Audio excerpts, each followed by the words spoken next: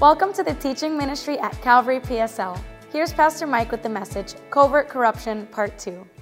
All right, so right in the middle of his second letter to the Christian community, Peter sounds this really loud alarm about false teachers. And as I was preparing for the message this week, and I'm thinking about this alarm, right, it made me think of the sirens that we hear every so often here in the eastern part of Port St. Lucie.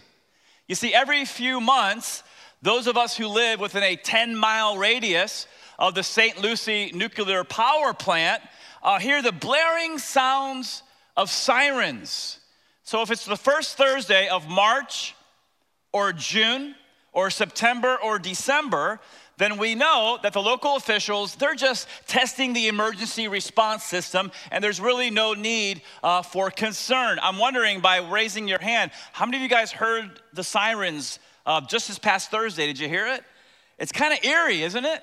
I mean, you're there and you're working, and all of a sudden you hear this, and you're like, are the Chinese bombing Port St. Lucie? What is going on, right? And so even though the sirens are loud and even though they're long, they're actually kind of encouraging to me, because I know that FPL is just looking out for the safety of our community. Well, again, Peter sounds a very loud alarm in chapter 2 of his letter. And even though his alarm is loud and long, I mean, Peter lets false teachers have it. And by the way, when you read chapter 2, it's kind of eerie. When you read how he describes these false teachers, it's kind of unsettling, right? But I just want to publicly thank God for apostles like Peter who are willing to sound the alarm. Here's why. Because they're just looking out for the safety of the Christian community. And sometimes you just got to tell it like it is, kind of smack people right in the face, so to speak, to wake up so you don't get duped by these false teachers. Because Peter didn't want the church to be deceived, he devotes a very long section in his little letter to this one topic, and we're gonna go and look at the second half of that section, the second half of chapter 2 today. Before we jump into our text, I just wanna say that the reason false teachers are so deceiving is because, ladies and gentlemen, they really look like the real thing. They look like the real thing. Now, regarding this, Chuck Swindoll, which, by the way, today I'm going to give you a number of names of solid, proven Bible teachers. Chuck Swindoll teaching the Bible soundly now for decades. And he says this: false teachers appear for a time to be authentic, but are in fact like what kind of bills? You see that? Counterfeit bills. Amidst a pocket full of the real thing. They can pass themselves off as true Christians for a while, but eventually their words and their deeds give them away. They're like counterfeit bills. If a thief wants to steal from Walmart, the thief is not going to go down to the dollar store, buy a piece of construction paper, cut that construction paper into the shape of a $5 bill, take a crayon and write the number 5 in the 4 corners, and then try to draw Abraham Lincoln's face in the middle. Like, here, Miss Cashier, right? That guy would be laughed out of the store. No, if a thief wants to steal from Walmart, what that guy or gal is gonna do is they're gonna use counterfeit cash because it looks like the real thing. Believe it or not, that is a fake $5 bill. It looks genuine, but it's actually counterfeit. And false teachers are the same, right? They look genuine, but eventually they show their true colors. Eventually you find out these guys, these gals, they're actually fake. All right, and so how in the world can we figure this out? How in the world can we detect a counterfeit teacher? And the answer to that question is the same way the experts can detect counterfeit money. In order to distinguish the fake from the real, here's what the experts do. They take the suspect bill and they put it side by side with the real cash, and they study it, and they're not looking for similarities, they're actually looking for differences. And if you keep looking at it, eventually you'll see this thing is fake. Well, as Christians, we're called to do the same thing, right? In order for us to distinguish the fake from the real, what we do is we compare the two. We compare the suspect's teacher's lifestyle, and we compare the suspect teacher's teaching, and we put it alongside of the genuine Word of God. And we look and we study, and we don't look for similarities, we look for differences. And after a while, it's like, hey, this lifestyle is not lining up with the Word of God. Hey, this teaching is not lining up with the Word of God. And some people say, well, that sounds kind of critical to me. That sounds kind of intolerant. Well, do you remember from last week that 2,000 years ago, churches were allowing false teachers to spew their junk, and they were just accepting it? And Peter says, stop. You're not supposed to be tolerant when it comes to false teachers and false teachings. And so the more we know the truth of this book, the less likely we're going to be fooled by counterfeits. All right, so last week, as uncomfortable as it was, as eerie as it was, as Peter sounding the alarm, we went verse by verse, and we talked about difficult subjects like the fallen angels, like the ancient world, like Sodom and Gomorrah and all the sexual perversity. Why did you do that, Pastor? Because I'm just going verse by verse, and that's what it said. And so we don't skip anything, we teach it. And so now we see that because God rescued Lot from Sodom, and by the way, quick side note, I know it's not in the notes, but I really believe, and I have strongly believed since I was about 18 years old, I really believe for all of these long years that one day God is gonna pour out his wrath on this world. Ladies and gentlemen, can I just throw this in? This is the benefit of 11:30. You guys can get some side stuff, right? And so here's some side stuff that's not in the notes. It's not our job as a church to make the world a better place, to bring the kingdom in. It's not our job. The world is getting worse and worse, and one day this world's gonna be judged, and before the world's judged, God is going to bring out, like Lot out of Sodom, he's gonna rescue out his bride, the church. It's called the rapture. It's our job, yeah, we can thank God for that. And it's our job to win as many people as possible so they can go up with us. All right, and so back to what I was saying earlier, just like God rescued Lot out of Sodom, now please look at verse 9 of chapter 2.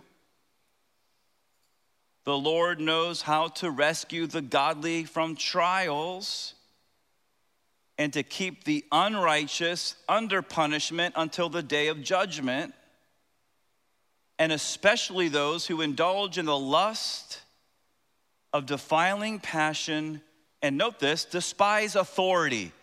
So false teachers, they despise authority. They don't want to be under accountability. They're bold, as we continue on in verse 10, they're bold and willful.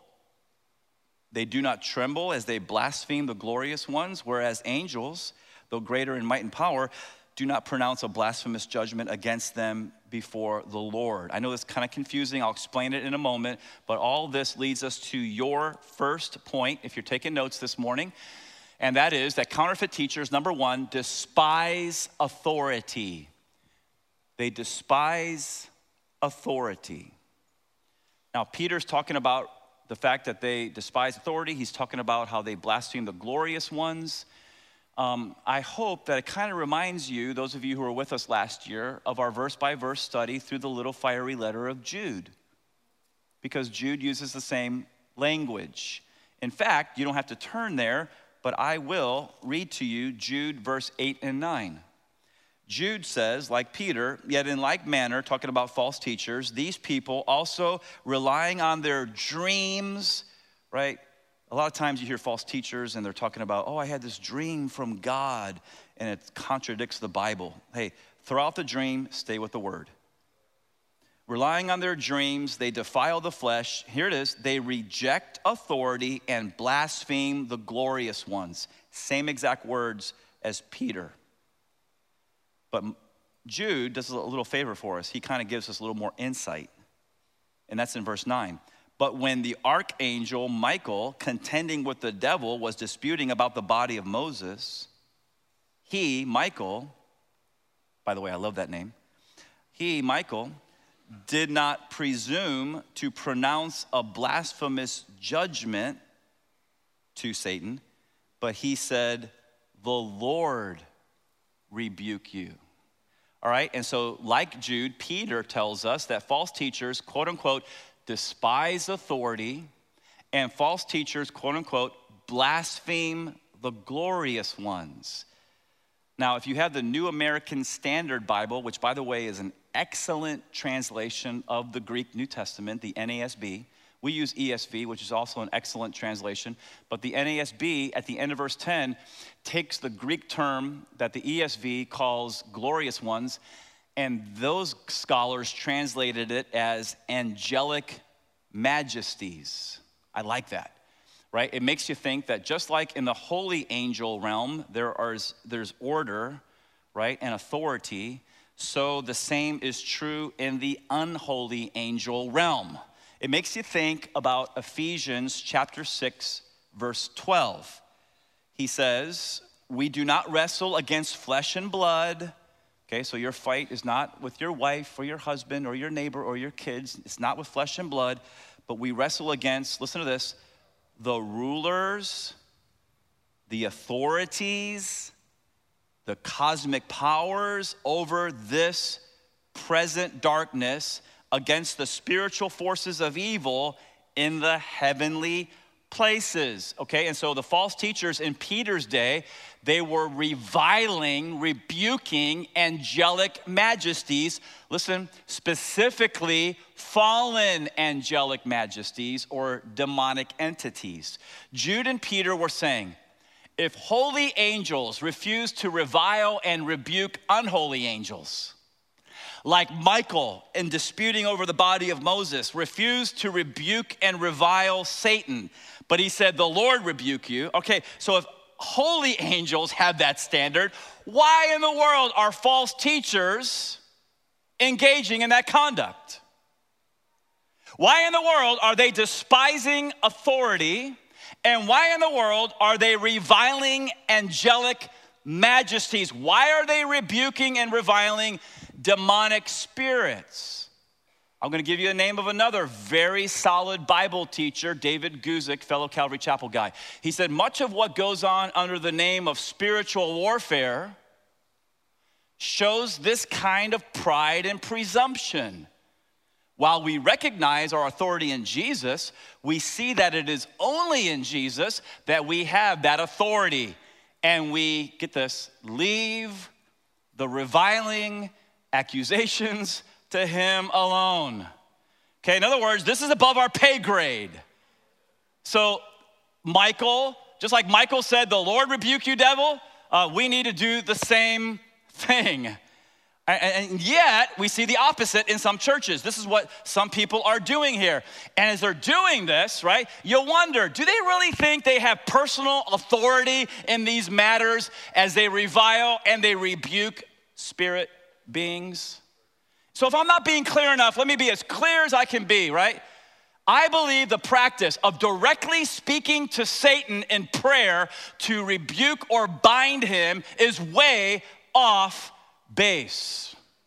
We don't do that. Please don't do that here in this local church. If you want to read about this sort of thing, I recommend these articles. Here's another great, solid resource that you can have for your Bible and theological questions, and that is gotquestions.org. We're going to leave it up for about a minute in case you want to take a picture. But if you come out of a church background, and by the way, I'm not saying that everybody who engages in this kind of stuff is a wolf. How many of you guys know that Christians sometimes get off into false teachings? Okay, so I'm just giving you this so we can be aware and be careful. So what is warfare prayer that a lot of churches are engaging in these days? What is binding and loosing? What is spiritual mapping?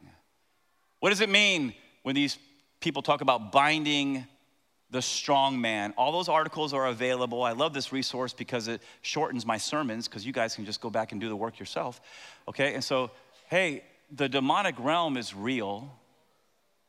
So we need to be careful that our thinking about spiritual warfare is solely and completely and only based on the clear teaching of the Word of God, not some weird man-made teaching. And so if false teachers revile authorities in the heavenlies, here's what we know. They also revile authorities on earth. Why? Because they're proud, they're arrogant, they don't want to be accountable, and that's the kind of spirit they have. You and I, as genuine Christians, got to be different. What does that mean? That means that the one and only heavenly authority that we submit to is our Lord Jesus Christ. But we also are called by Christ as Christians to submit to legitimate earthly authorities. That means that if we're citizens, we have to submit to the government. And I know the red-blooded rebel American spirit, right, comes out. I'm not going to submit to the government, you know.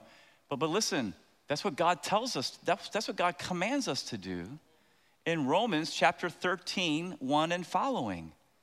Now, I get it, and I've taught it. If the government ever tells us as Christians to do something that contradicts the Word of God, we obey God, not man. I get that. I teach that. But listen, if they're not calling us to do something that contradicts the Scriptures, we have to, on God's Word, submit to the governing authorities. And that's not just in Romans 13, it's in other places in the Bible as well. But also, kids, you got to submit to your parents. Moms and dads, please stop trying to be your kid's friend. You're their parent first, then you're their friend. You're not doing your kid here's another 11:30 freebie. You're not doing your kids any favor by trying first and foremost to be their friend. Because they're gonna grow up a big rebel. And you're not making them, number one, employable, because they're gonna go off and they're gonna rebel against their boss because they rebelled against you and they're gonna lose their job. You're not helping them at all. And so don't be their friend, but be their parent first. Listen, demand that they obey you. They're your kids. It's your responsibility as parents. Ephesians 6, 1 through 4. If you're an employee, you gotta submit to your boss. Ephesians 6, 5 through 8. And if you're a Christian, you gotta find a local church, whether it's this one or another one, that teaches the Bible and exalts the risen Lord Jesus Christ. But you gotta find a local church where you put your roots down, and then, if that's your local church, the Bible says you gotta submit to your pastors and elders.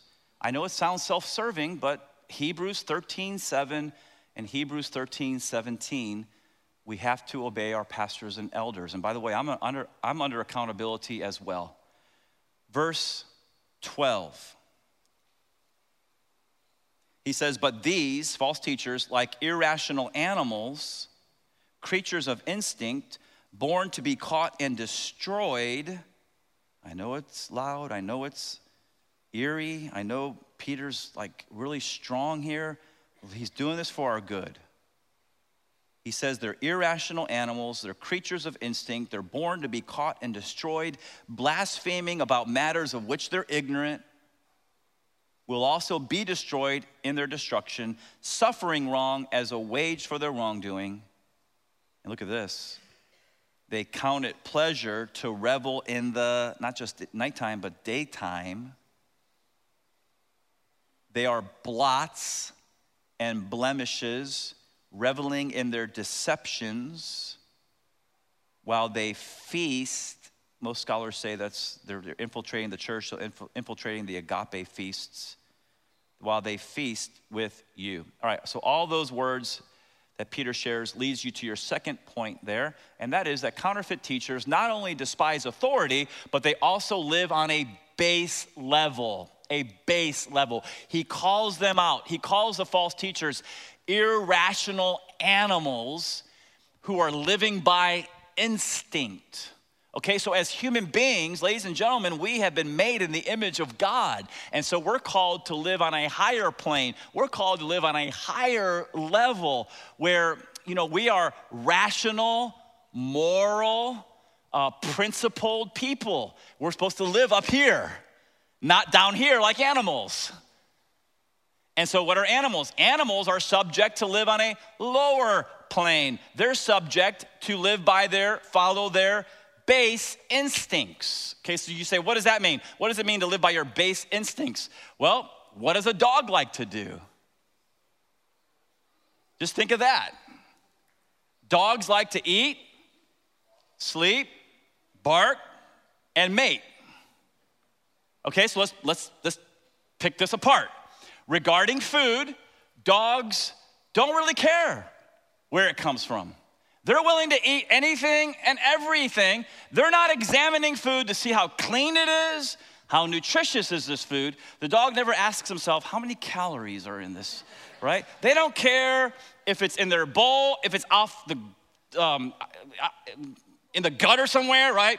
Or out of a garbage can. They don't care. If they see it, they're gonna gobble it up.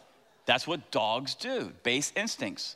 Not only that, regarding sleeping, I read this week that dogs average, get this, between 12 and 14 hours a day.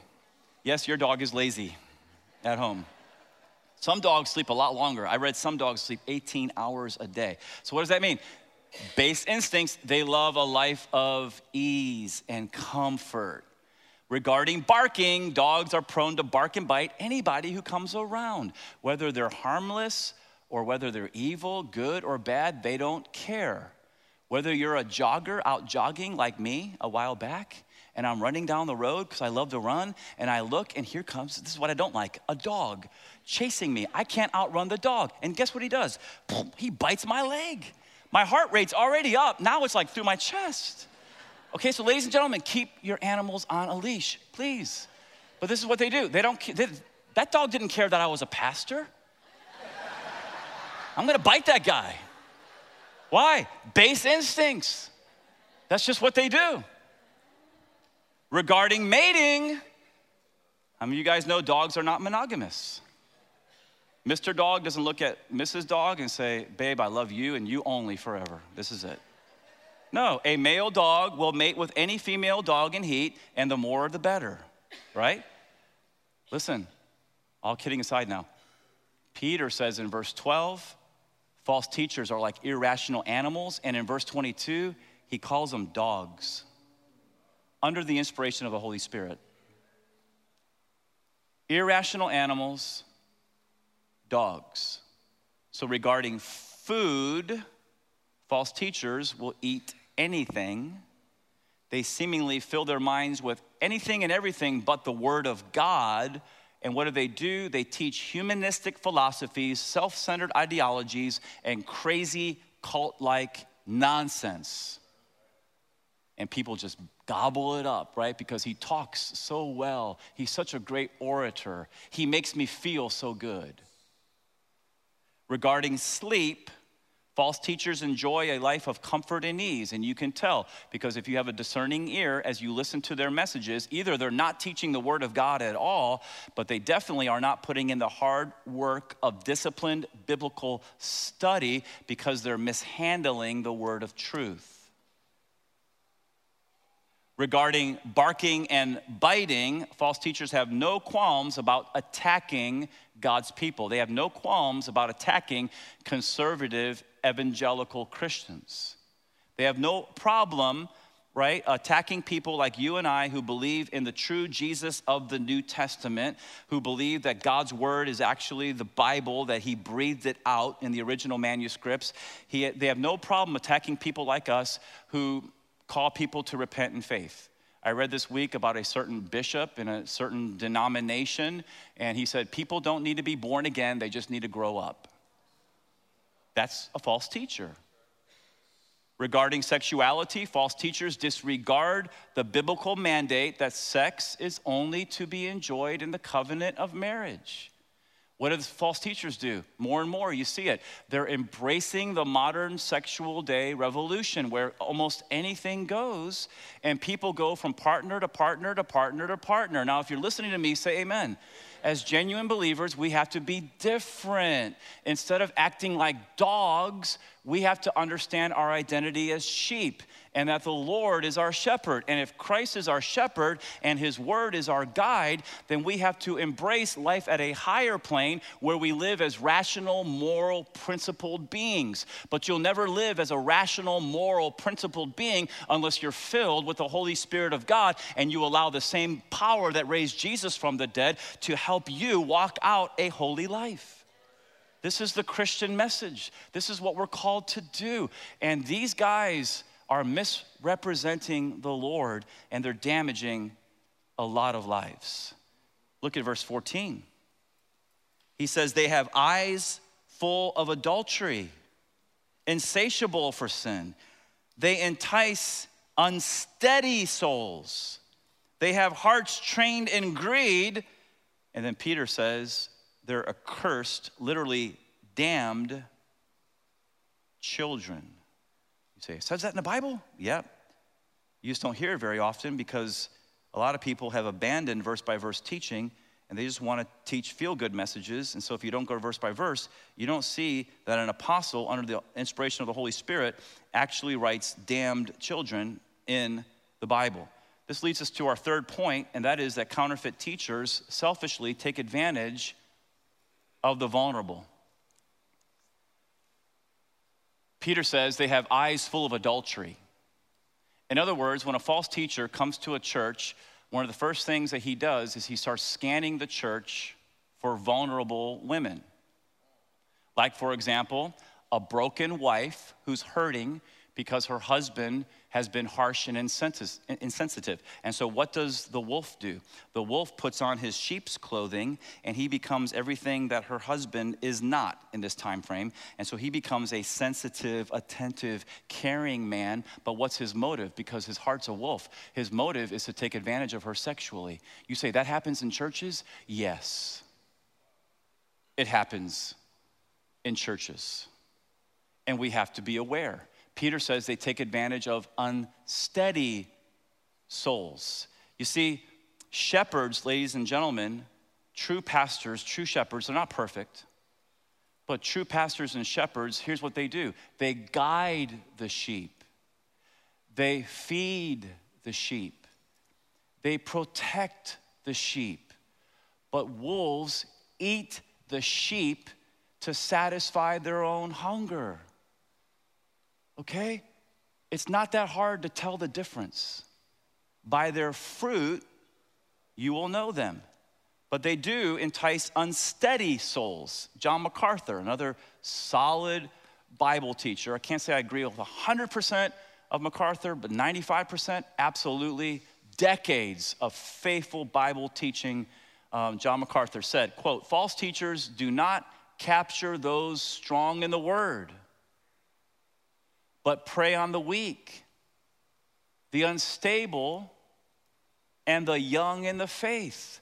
So if you're unstable in the Christian faith, you could fall for a false teacher in the future. If you're unstable in the Christian faith, you could fall for a false teaching in the future. And by the way, as Pastor Andrew said, listen, it's out there. Just Google it. There's false teachers everywhere. There's false teachings everywhere. That's why I always say, don't Google your theology. And so if you're unsteady and unstable in the faith, then what could happen is you could actually fall for one of these guys. You could actually fall for their false teaching. You say, what should I do? Listen to me. Get strong in the faith. Make it your top priority in life. Tell yourself from now, June, whatever day it is, June 6th, all the way till January 1st, I'm gonna make it my mission in life to get strong in the Christian faith. Just make it a top priority. And then do the work. You say, what should I do? Here's 3 quick things you can do. You can go to your knees, you can go to the word, and you can go to the wise. All right, so go to your knees, that's prayer. James 1:5 says, and I quote, if any of you lacks wisdom, let him ask of God. That's prayer. If any of you lacks wisdom, Let him ask of God, who gives generously to all without reproach, and it will be given to him. James 1:5. I love that, because here's the thing. If you go to the Lord and you fall on your knees and you say, God, I need wisdom. God, I need help. Here's what he's gonna do. He's not gonna reproach you or find fault. No, like Solomon, he's gonna pour out wisdom on your life. Because that's kind of a prayer that makes a father happy. My kid wants wisdom. Absolutely. But you gotta keep asking it for your whole life. Why? Because Solomon, as a young man, asked for and got wisdom. By the time he got to be an old guy, he was really messing up. So keep asking for wisdom your whole life. Go to your knees, go to the word. Now, excuse me if I get too excited, but I really love this verse, okay? Acts 17:11. The Bereans were more noble than those in Thessalonica, in that they received the word with all eagerness. It wasn't, oh, I gotta go to church. Oh, man. Oh, the pastor's studying verse by verse. I'd really rather just hear a motivational speech to make me feel good. No. Listen, the Bereans, Acts 17:11, were more noble than those in Thessalonica, that they received the word with all eagerness, and they examined the scriptures daily to see if those things were so. All right, so what was going on in Berea? What was going on is that the Apostle Paul went to Berea, and he went to a group of people like this, and he opened up the scriptures. Back then it was not leather bound, it was a scroll. And he taught the word of God. And what happened is the people received the word with all eagerness. They were hungry for the word of God. That is a work of God in the heart of a person of God. If you have a hunger for the word of God, you know the Spirit of God is working inside of me. Because your flesh, my flesh, doesn't want the teaching of the word. And yet they received from the Apostle Paul with all eagerness the word of God. But then part 2, they went home and they searched the scriptures daily to see if what Paul is saying is true. What? He's the Apostle Paul. Of course what he's saying is true. But see, hindsight's 20/20. We see Paul, chosen by Christ. He's the risen Christ, writes most of the New Testament, at least most of the books in the New Testament, the letters. And of course we know that Holy Spirit inspired him as he wrote out the word of God. And so of course what he said is true. But they didn't know that. So what did they do? They went and checked him out. Now, ladies and gentlemen, if you're listening, say amen here. If Christians, or even potential Christians who weren't Christians yet, if they went and they checked out the Apostle Paul, that means that you should be checking out me. If they checked out Paul, you should be checking out me. You should receive the word with all eagerness, but then you should go home and examine the scriptures to make sure what I'm saying is true. Why? Because none of us, me included, are above accountability. We all have to be subject to somebody. All of us have to be subject to the Lord, and we all need to be checked up. Why? Because we're human beings, and we could fall, we could fail. And so go to your knees, go to the word like the Bereans, but then go to the wise. Proverbs 11:14 says, where there is no counsel, the people fall. But in the multitude of counselors, there is safety. And so what does that mean? There's a multitude of counselors out there. I give you lots of names and lots of resources every weekend. But there's a multitude of counselors, so get their books, get their resources, go to their websites. If you have a friend who's been walking with the Lord longer than you and knows the word, get with that friend. Go to your knees, go to the word, go to the wise, get strong in the faith. That way you can discern the difference between the genuine and the counterfeit. Verse 15, he says, forsaking the right way, they have gone astray. They have followed the way of Balaam, the son of Beor. Now look at Balaam, who loved gain from wrongdoing. Balaam, a religious guy? Yep. A prophet? Yep. But he was greedy. Verse 16, he was rebuked for his own transgression. A speechless donkey spoke with human voice and restrained the prophet's madness. Okay, so here's your next point. Number 4, counterfeit teachers are motivated by greed. So if you're visiting, this is just what we do. We go verse by verse, and we pull out of the scriptures points that we can apply to our lives. So they're motivated by greed. Peter uses the example of Balaam. Okay, so Balaam, if you didn't know, Old Testament figure, fascinating Old Testament figure. The problem was he was greedy. Balaam was a guy who was a prophet for hire. He peddled his gift. His story can be found in Numbers chapter 22 and following, but his life can be summed up with this statement right here. Balaam was more concerned about wealth than about the welfare of God's people. Here's the story in a 3 or 4 minute nutshell.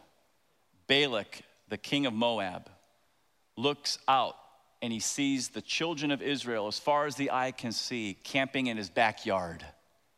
And the king of Moab is scared to death. What does he do? He calls Balaam and he wants to hire the prophet to come and curse Israel, his enemy. He sends his princes to hire Balaam. Because Balaam is driven by greed, he jumps on his donkey and he heads over to talk to the king of Moab. Now, I'm not going to take the time to tell you the whole story about his talking donkey. You can go back and read that yourself. But by the end of the story, Balaam did not curse Israel. By the way, a lot of nations today should learn this lesson. He didn't curse Israel, he blessed Israel. And Balak, the king of Moab, is furious. And Balak, the king of Moab, is upset at Balaam, but there's no way the Lord would ever let anyone curse his people whom he has blessed. So in an attempt to appease the king and yet still make some money on the side, this is where the story gets dark. The religious guy, the prophet, he decides, you know what, I need to appease the king's anger and I really do want to get that money. And so he goes and he gives some really dark counsel to the officials of Moab. He tells them, hey guys, here's what you do. The whole cursing thing didn't work, but if you will send your beautiful women, the beautiful women of Moab, into the camp of Israel to seduce the men, and you'll tell your women, hey, get the Israelite men to worship Baal, the false god. In Hebrew, it's Baal, but we know it as Americans as Baal. You get them to worship Baal, God will have to judge them.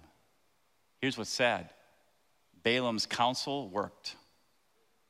And the men of Israel slept with these women, these beautiful women of Moab. And not only that, they worshiped Baal.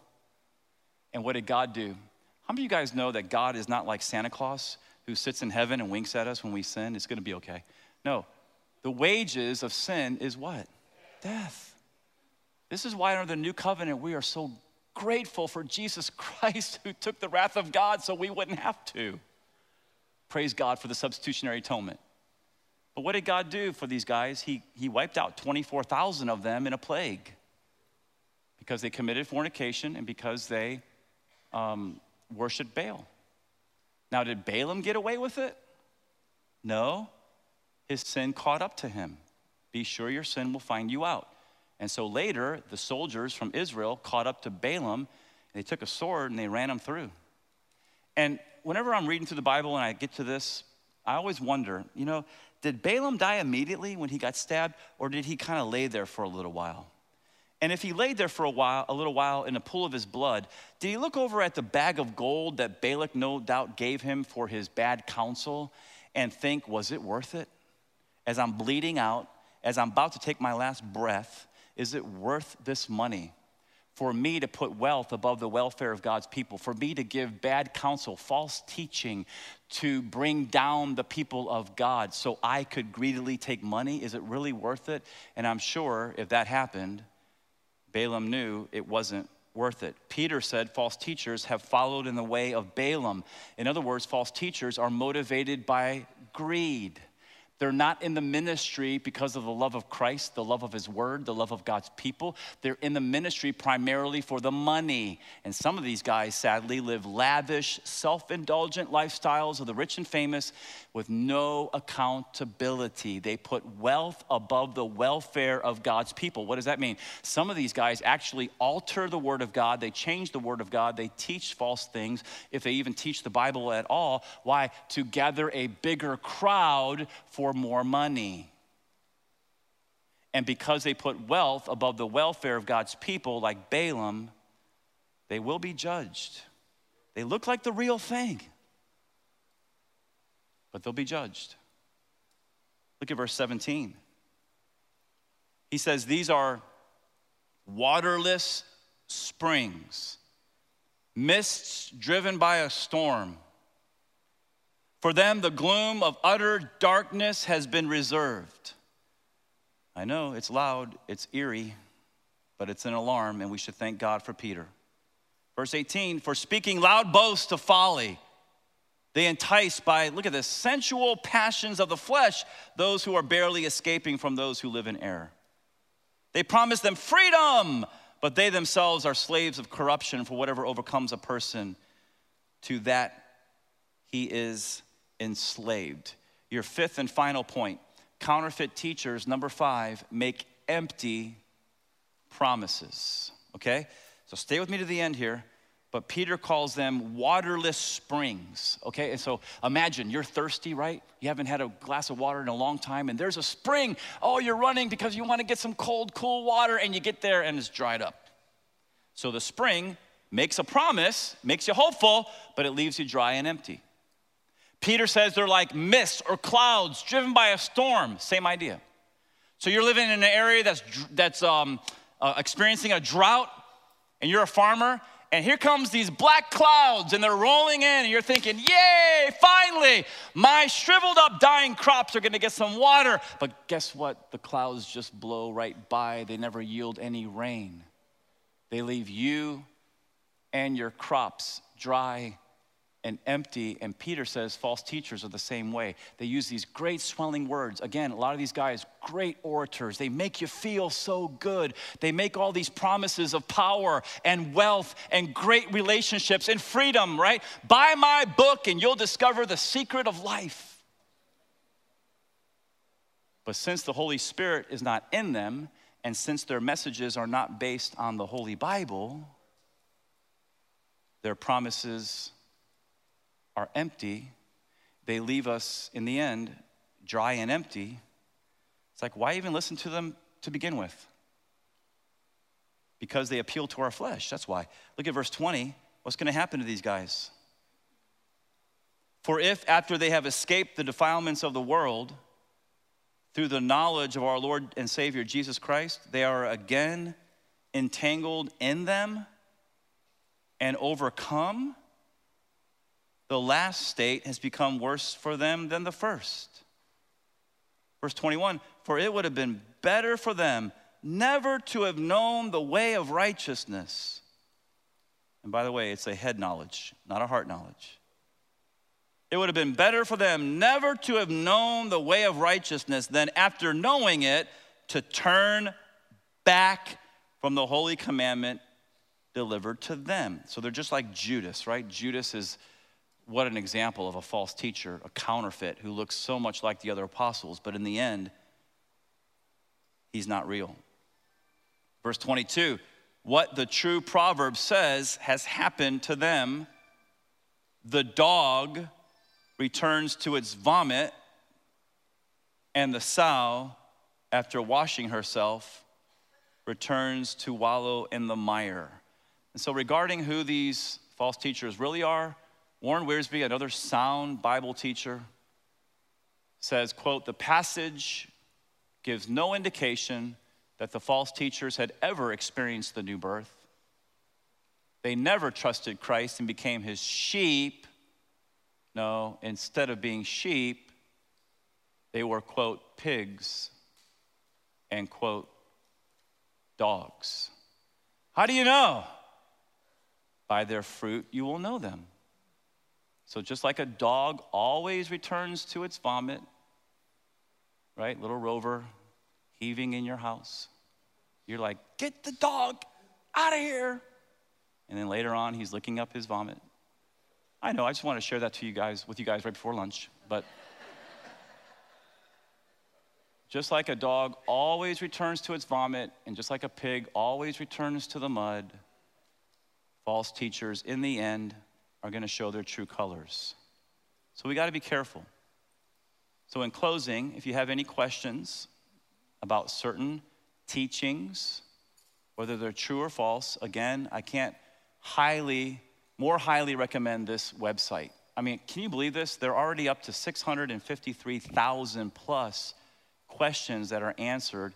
And I've been reading this website articles for years and years. Very rarely do I ever read like a sentence and say, I don't know if I really agree with that, but that's very rare. 99% of what I read at this website is super solid, super based on the word. And so type in your question. Like I did, for example, this morning, I typed in, what are the mainline denominations? Let's give you a quick example. What are the mainline denominations? An article came up based on the Word of God and explained the difference between mainline Protestant denominations and evangelical churches like we're attending right now.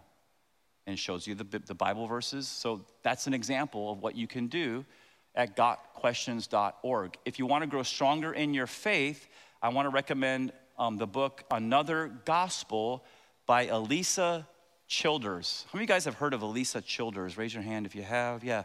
She's kind of new on the scene, but she's super solid. She's a female apologist. So she used to sing for Zoe Girl back in the day, and she's a wife and a mom, and she's on Frank Turek.